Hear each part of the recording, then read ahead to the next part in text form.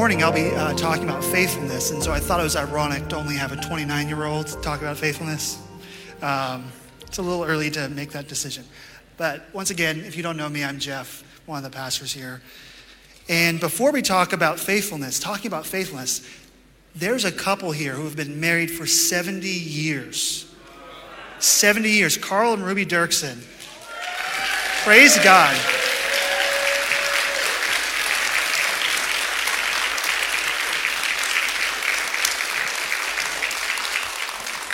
Praise God for your example of faithfulness and faithfulness to each other and to God and the vows you made. And I hope the same for my marriage. And so thank you for that.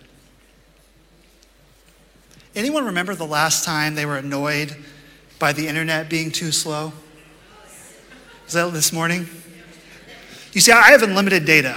I pay the extra. And they have this annoying thing where they slow it down once you reach so much. And I watch so many YouTube videos while I'm driving. I don't watch the YouTube videos while I'm driving. Sorry, poor choice of words. I listen to the YouTube video, and so it just goes so quickly. By the 7th day of the month, I'm already out of my unlimited data.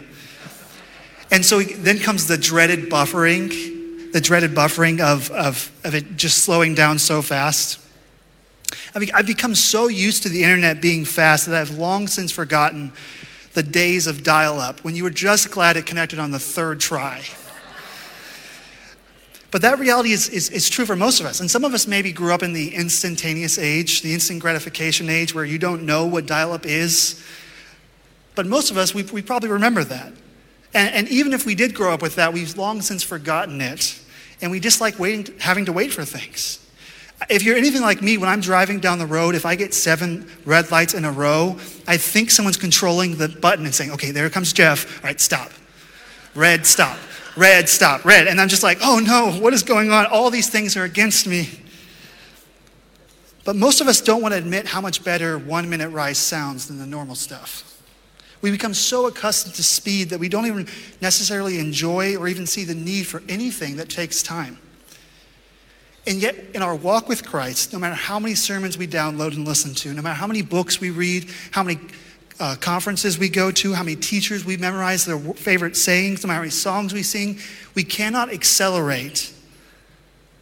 We cannot instantly get what happens with a long-term commitment to Jesus. Nothing in the world can replace the long, slow journey of walking with God stretched out over a lifetime.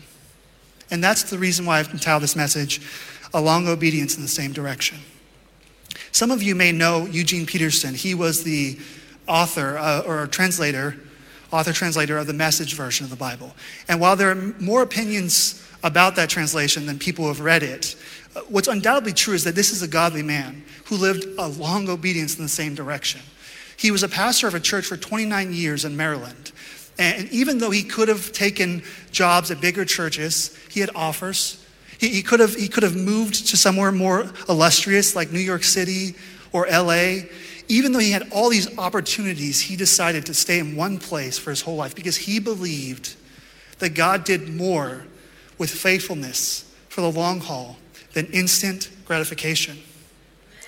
And in an age of instant gratification, spiritual formation, or the idea of following Jesus with our whole self, it still can't be sped up. We still can't accelerate discipleship. And in the passage that Rick read earlier, we saw the example of Abraham's faith. It's inspiring, and it's challenging to hear the faith that Abraham and Sarah had.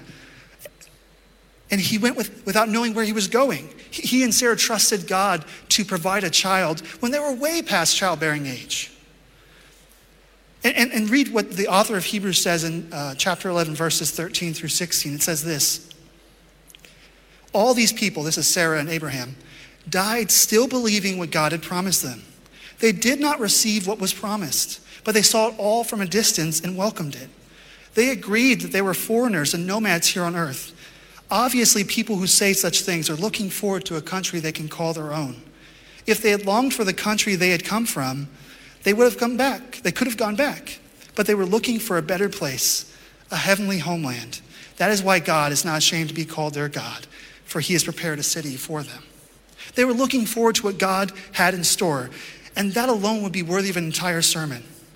But I think if we're not careful, if we're not thinking critically, we might miss a subtle truth behind this passage. Abraham didn't live his whole life of faith in 9 verses. It took him 9 decades. 9 verses in the book of Hebrews is dedicated to a life of faithfulness over 9 decades. The danger in seeing a life summed up like this is that we miss out on the journey that Sarah and Abraham took. And the greater danger, I believe, is we tend to look at our own lives of faith through the lens of moment by moment and compare it to a lifetime of trust and obedience. We tend to look at our life in the moment, like, am I being faithful right now? Am I right where I should be now? Am I mature now? Have I arrived now? And we compare it to people who've lived a whole life. We compare the summary of their story with the scene in ours. And today I want us to look at the whole scope, not just the summary, but all of Abraham's life and faithfulness that God inspired in him that led to this summary. The reason is that when we look at the life of Abraham as a journey and not just a summary, we will better be able to appreciate what God is saying to us in our own journeys, in our own faith journeys. And when I say faithfulness, when I'm talking about God calling Abraham faithful, this is what I mean. I mean a life of trust that leads to obedience. Faithfulness is trust that leads to obedience. Trusting God's promises and obediently following his call. Abraham's faithfulness is demonstrated in these 2 ways. It's more than this, but it's not less than this. Faithfulness is about having trust, what we often call faith, and faithfulness is about obedience. In the life of Abraham, we see these 2 things working hand in hand. His trust in God causes him to be obedient to God, therefore showing him as the example of faithfulness. And just a quick catch up. If you're new here, it is warm today. Ooh. I need to lose a little weight, but gosh. Anyway, so just a quick catch up for those of you who are new. Abraham is the father of the people of Israel. So if you think of the nation of Israel, Abraham is the very first that leads to the line of the Jews. And way before they were a nation in the Middle East, they were a group of nomads and pilgrims migrating west. If you look at the book of Genesis, it starts off with God creating everything that exists, and he says it's good, very good when he puts the people into it. And then the fall happens. They turn away from God and choose their own way. And following after that, there happens to be a bunch of people who continue to follow their own way. You could say they keep heading east of Eden. They keep going away from God. Abraham is the first step that we see heading west, or heading back to God. So up until this point, everyone seems to be going their own way, but Abraham goes God's way. And what does that look like? We see this in Genesis chapter 12, verses 1 through 4. It should be on the screen for you. It says this: the Lord had said to Abram, "Leave your native country, your relatives and your father's family, and go to the land that I will show you, and I will make you into a great nation. I will bless you and make you famous, and you will be a blessing to others. I will bless those who bless you and curse those who treat you with contempt. All the families on earth will be blessed through you." So Abram departed as the Lord had instructed, and Lot went with him. Abram was 75 years old when he left Haran. So God calls Abram, who we call Abraham. It's the same name. Abraham is the name he gets after the covenant with God. So he calls Abram into this place to leave everything he knows to go to a place God is calling him to. Think about that for a second. If God called you to leave everything you knew and go where he was telling you, would you? Would you go? Would you go where he is leading? Would you leave it all behind? Now imagine that same question, but you have no reference for God. You don't have the Old and New Testaments. Before the initial call that Abraham receives, there's nothing in the text that tells us that how Abraham knew God. There's nothing in the text. There's no previous experience. There's no knowledge necessarily. It can be surmised, or a reasonable guess would be that he knew the story of Noah. But we don't know. It is most likely that Abraham grew up in a family of polytheists, or people who believed in many gods. We don't know how Abraham knows. This is a profound mystery to me. And even though we don't have an easy answer for how and when Abraham becomes convinced that his old beliefs are wrong and becomes a follower of the true God, the reality here is the truth is that there are many ways people come to faith in God. Some who are raised in church, Maybe you grew up going to Sunday school, you know all the lessons. You saw the Noah's Ark with the funny little animals on there, the giraffe sticking out. Looks kind of like me. Or maybe you started coming to church because a friend invited you when you were in youth group. Or maybe you felt this sense in your soul, in your being. You didn't even know what to call it. You just sensed that there was something more for your life than what you were living. And you decided to come to church. And there are many other ways. C.S. Lewis is yet another example of the various ways that God calls people to himself. He said he left for the zoo one morning, not believing that Christ was the Son of God. And when he arrived at the zoo, he was convinced he was. And the point is that our categories for when and how faith and trust operate are often too small for the God who opens the eyes of the blind. But still, from there, Abraham continues in faith as God calls him. He trusts God when he tells Abraham that he will have children as numerous as the sand on the seashore. He trusts God when God promises to be Abraham's children's protector and provider. He trusts and believes that God is trustworthy when God tests him. God says, take your son Isaac with you up to the mountain and sacrifice him for me. And as he goes up the mountain, Abraham believes that one of two things is going to happen. He's either going to provide an offering or a resurrection. Abraham's faith is so strong in God. He trusts God in the day-to-day between the passages of Scripture that we see. You see, we tend to glorify, once again, those summaries of faith that we see in the Scriptures. We tend to glorify their faith. We say, I could never be like Abraham. I could never be like Paul. I could never be like John. I could never be like Noah. I couldn't be like those people. We look at these summaries and we think, oh, that's just too much. We see their life in sections, not the whole picture. Abraham's trust was not proved in God just by going to another land. It was walking and living in the space between. Abraham had to have faith and trust in God as he was going throughout the day. His faith was just important on Thursday in June when it was 100-something out in the hot sun. He had to be just as faithful in that day to trust as God called him. Because if he stopped trusting God on those normal days, there would be no special days. There would be no special days. There'd be no faith story that we look at today. And there were probably days when he was tired of taking the tent down. He was tired of having to get up and move his stuff again. Days when all he wanted was to not have to keep moving. And this was Abraham. He had moments where he experienced God speaking to him. We don't know if it's an angel or the voice of the Lord specifically, but he had these moments on the mountaintop where he experienced God. Abraham's trust was established on the mountaintop moments, but it was proven in the valley of the everyday. Oswald Chambers, a pastor and thinker from the last century, he says this about mountaintops. We are not made for the mountains. Those are simply intended to be moments of inspiration. We are made for the valley and the ordinary things of life. And that is where we have to prove our stamina and strength. And that is a difficulty we often face in our spiritual journeys. We want everything to be on the mountain. But God gives us the mountaintop to help us live faithfully in the valley. There are times in our lives when God feels so near. Have you ever had that moment? Maybe it was at camp. Maybe it was on a Sunday morning. You just felt God. You knew that he was speaking to you through the scriptures. You saw him working in your life. You saw those around you who just singing their hearts out to God. You had that moment where you sensed God was so close. And then the next day you didn't feel him at all. There comes another valley. There comes another Monday after camp. There comes another Monday after the sermon that changed your life. There comes another day of work where you just have to go back to things as normal. Maybe you've seen God do something amazing, but then you wake up the next morning and your back still hurts. Another day we're challenged to trust God even when we don't see his hand or feel his presence. This is the reality of the journey of faith. The destination is sure. When we trust Christ, we know where we're going. The hard thing is getting there.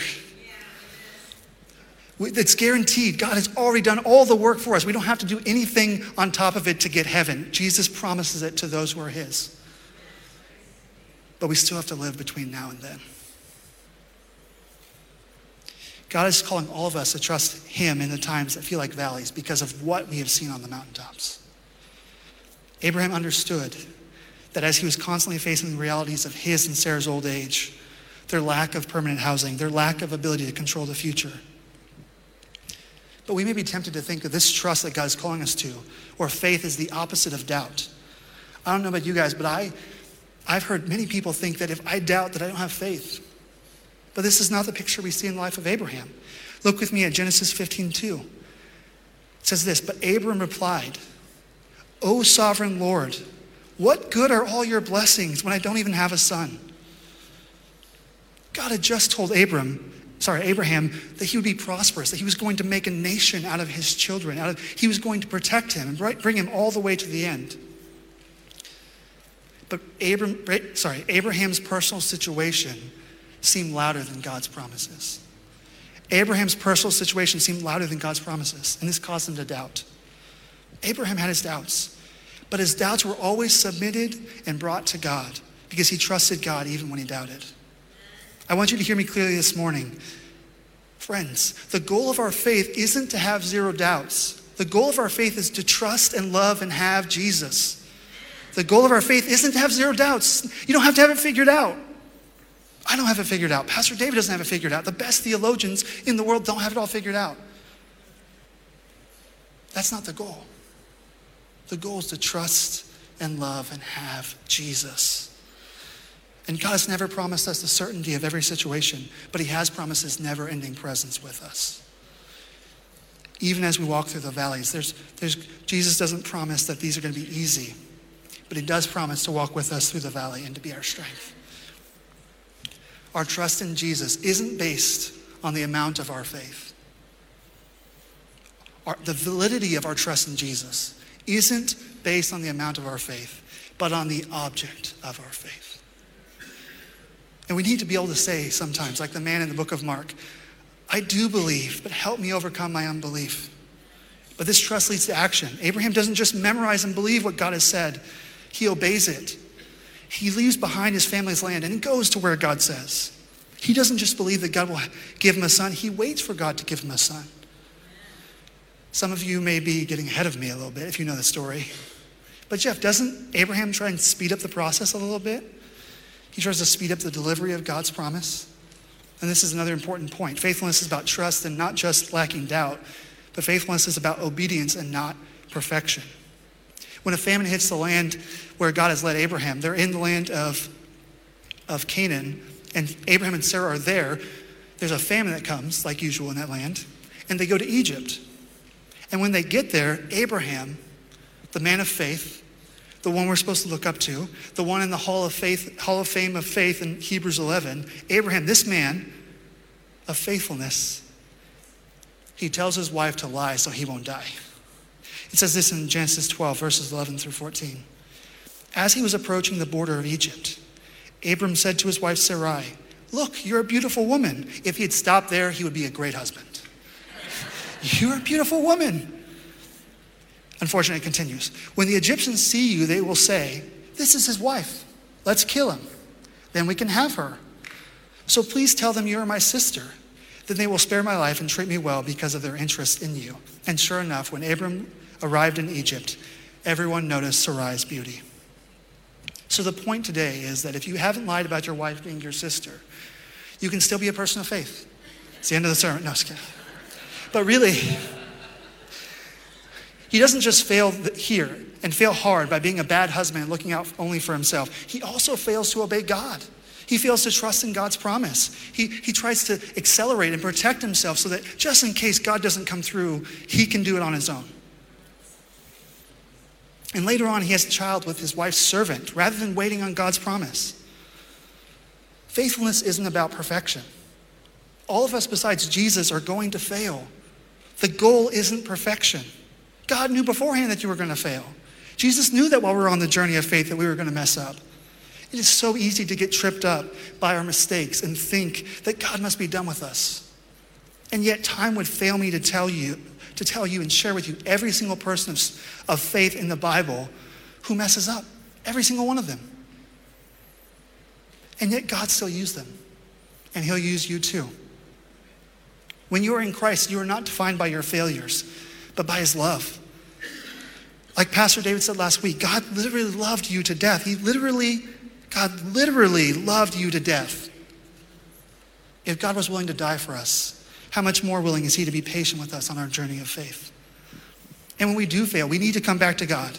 We need to turn back to the right path by his grace and continue growing in obedience.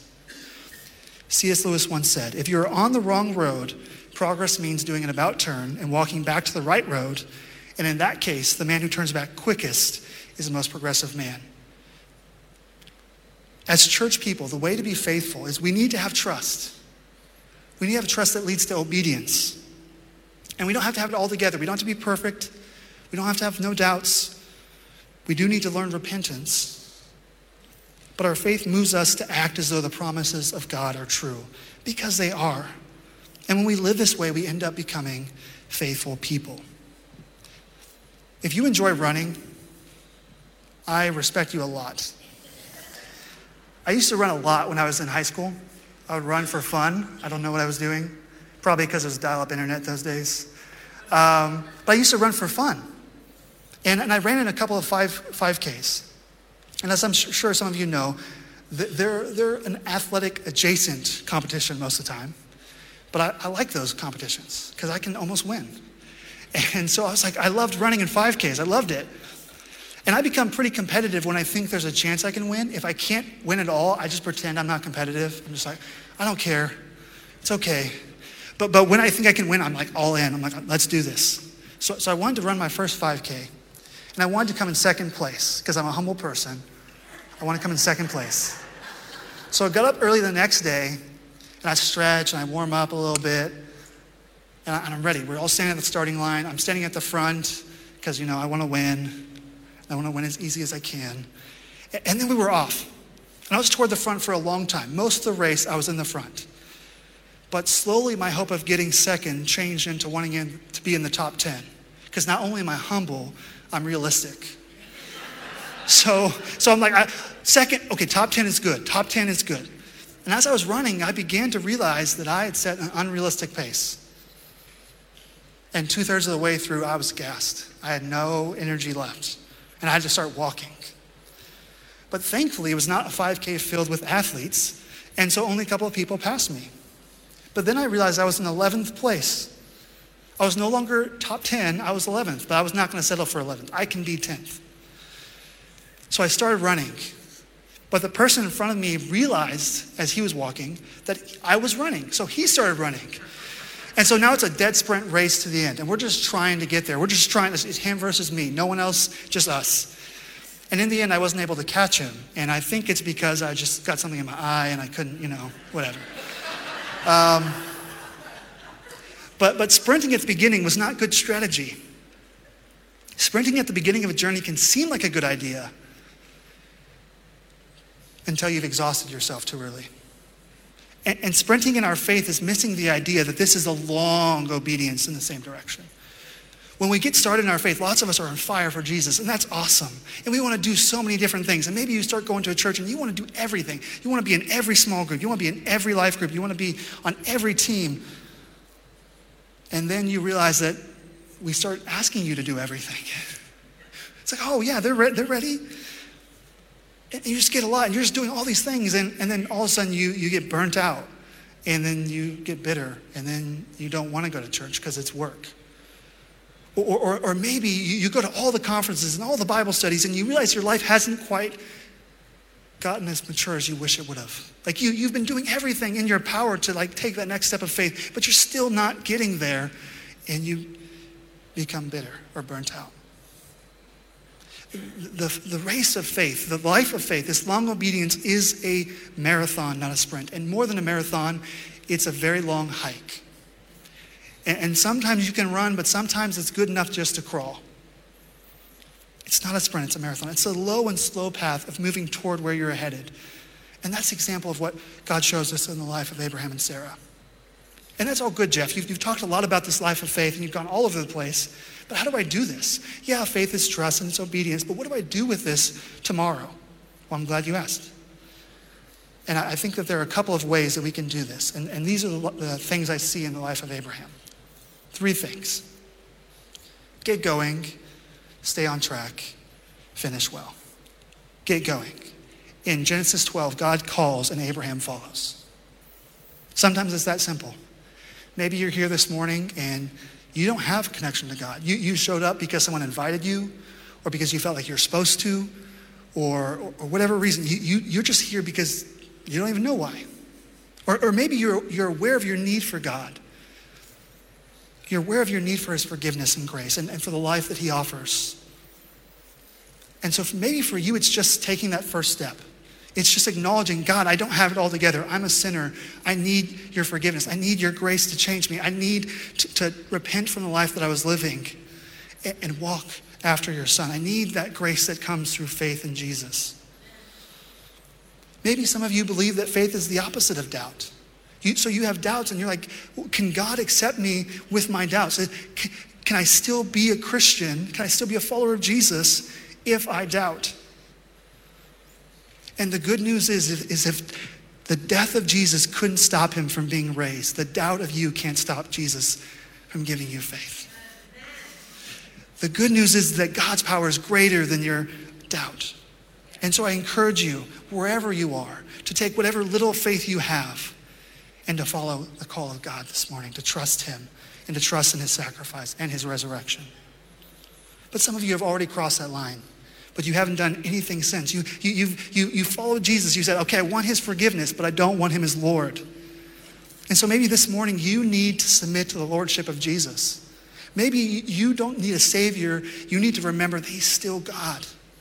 And he's still calling you to follow his way and not yours. And sometimes we all need this. So get going.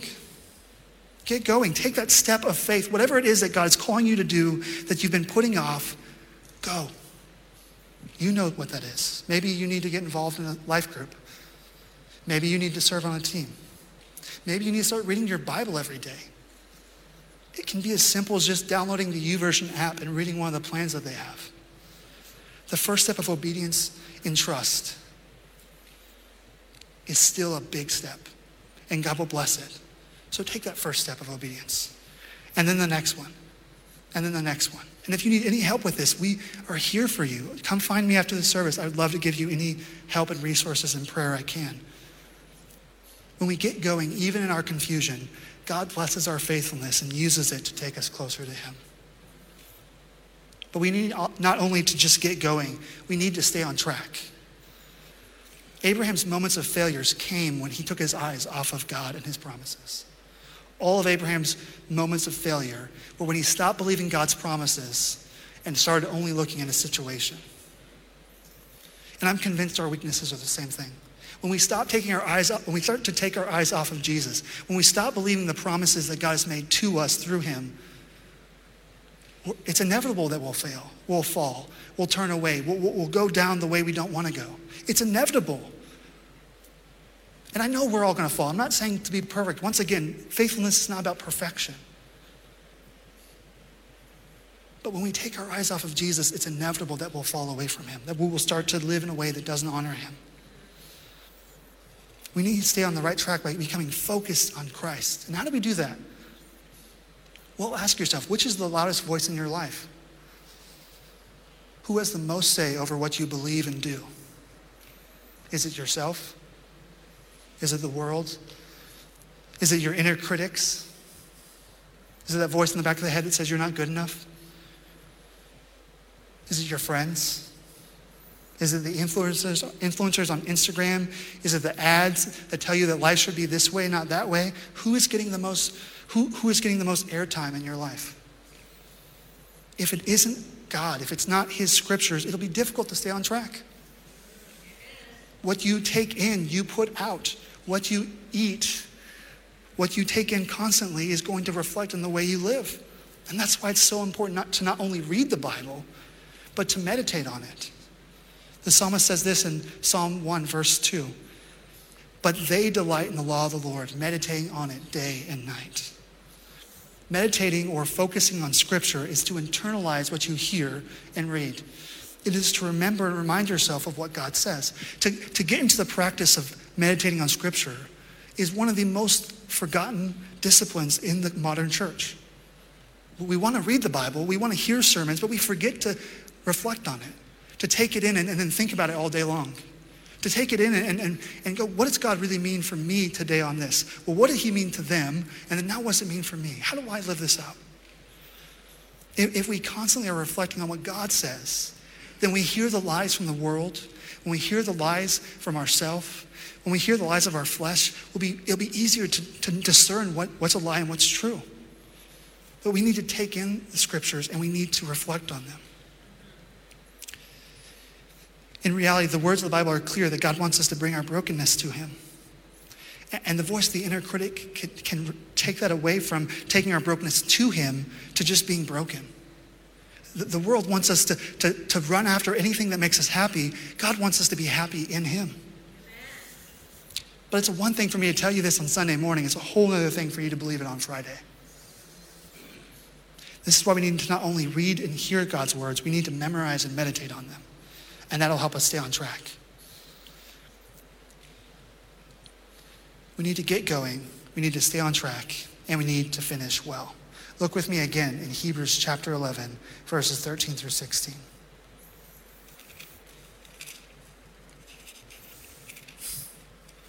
Should have marked it, Jeff. All right, 13 through 16. All these people died, still believing what God had promised them. They did not receive what was promised, but they saw it all from a distance and welcomed it. They agreed that they were foreigners and nomads here on earth. Obviously, people who say such things are looking forward to a country they can call their own. If they had longed for the country they came from, they could have gone back. But they were looking for a better place, a heavenly homeland.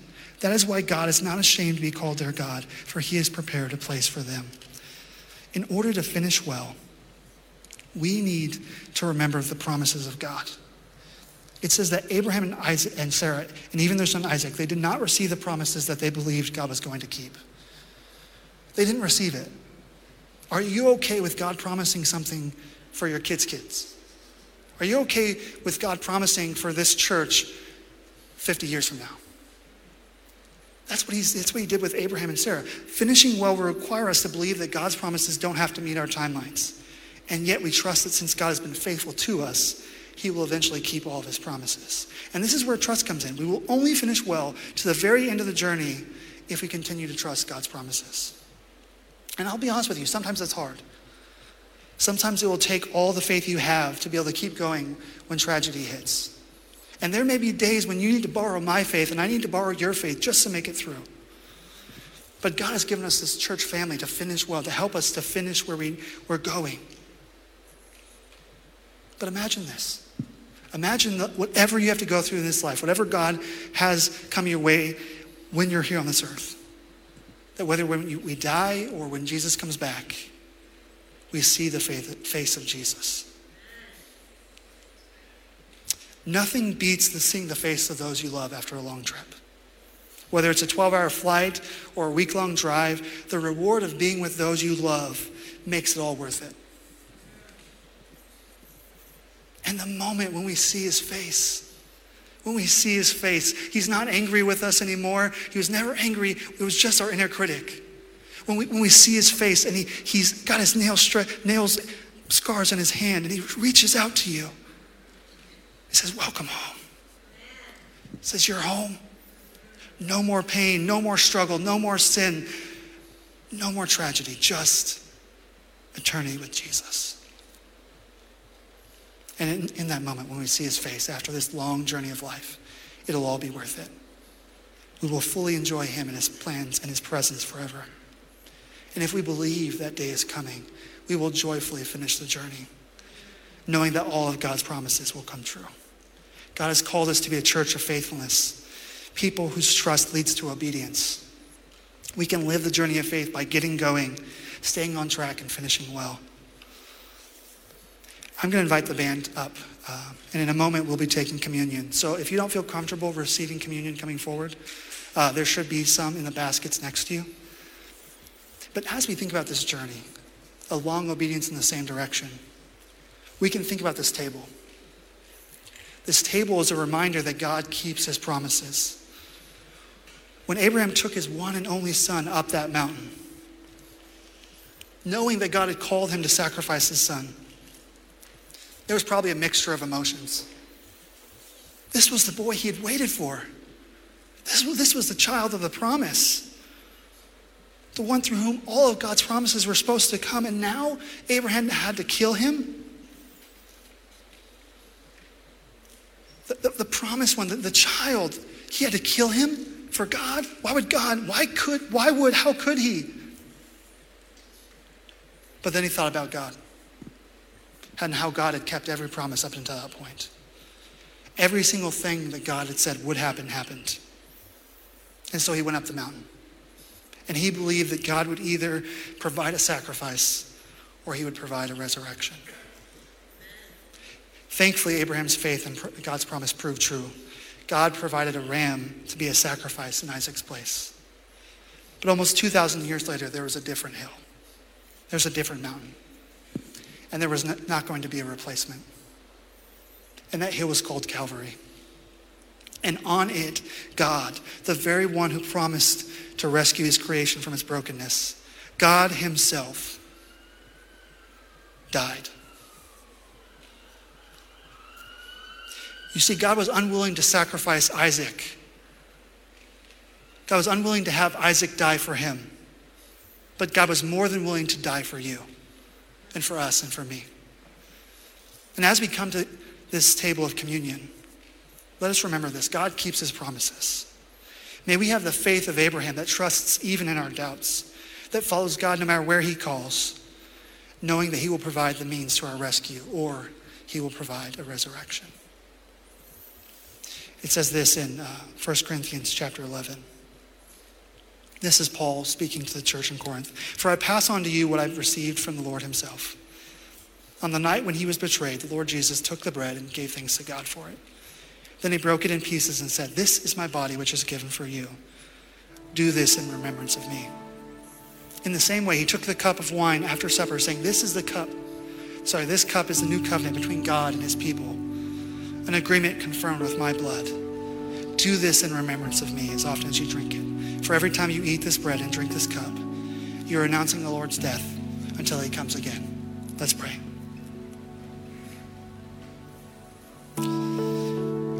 God, you are calling us to be faithful. You're calling us to be a church of faithful people, a people who are committed to the long haul, who are committed to the journey that you're calling us on, to follow you wherever you lead, God.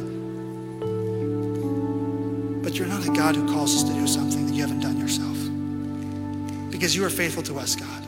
And even in our unfaithfulness and even in our sin and our ways that we run away from you and we choose other things over you, you still remain faithful to us, God. And so this morning, as we respond to this message, as we respond to your message of communion, God, may we reflect on the sacrifice of Jesus. Because ultimately, at the end of the day, it's not Abraham's faithfulness that saves us. It's not our faithfulness that saves us. It's Jesus' faithfulness. So, Father, I just pray that as we come forward, that you would prepare our hearts, God, to remember what you have done and to remember that you are the God who keeps promises. And you are the God who is there in the midst of our doubt, calling us back to yourself. We thank you so much for all you do. We just pray that this whole service will be worshipful to you. I pray this in Jesus' name. Amen.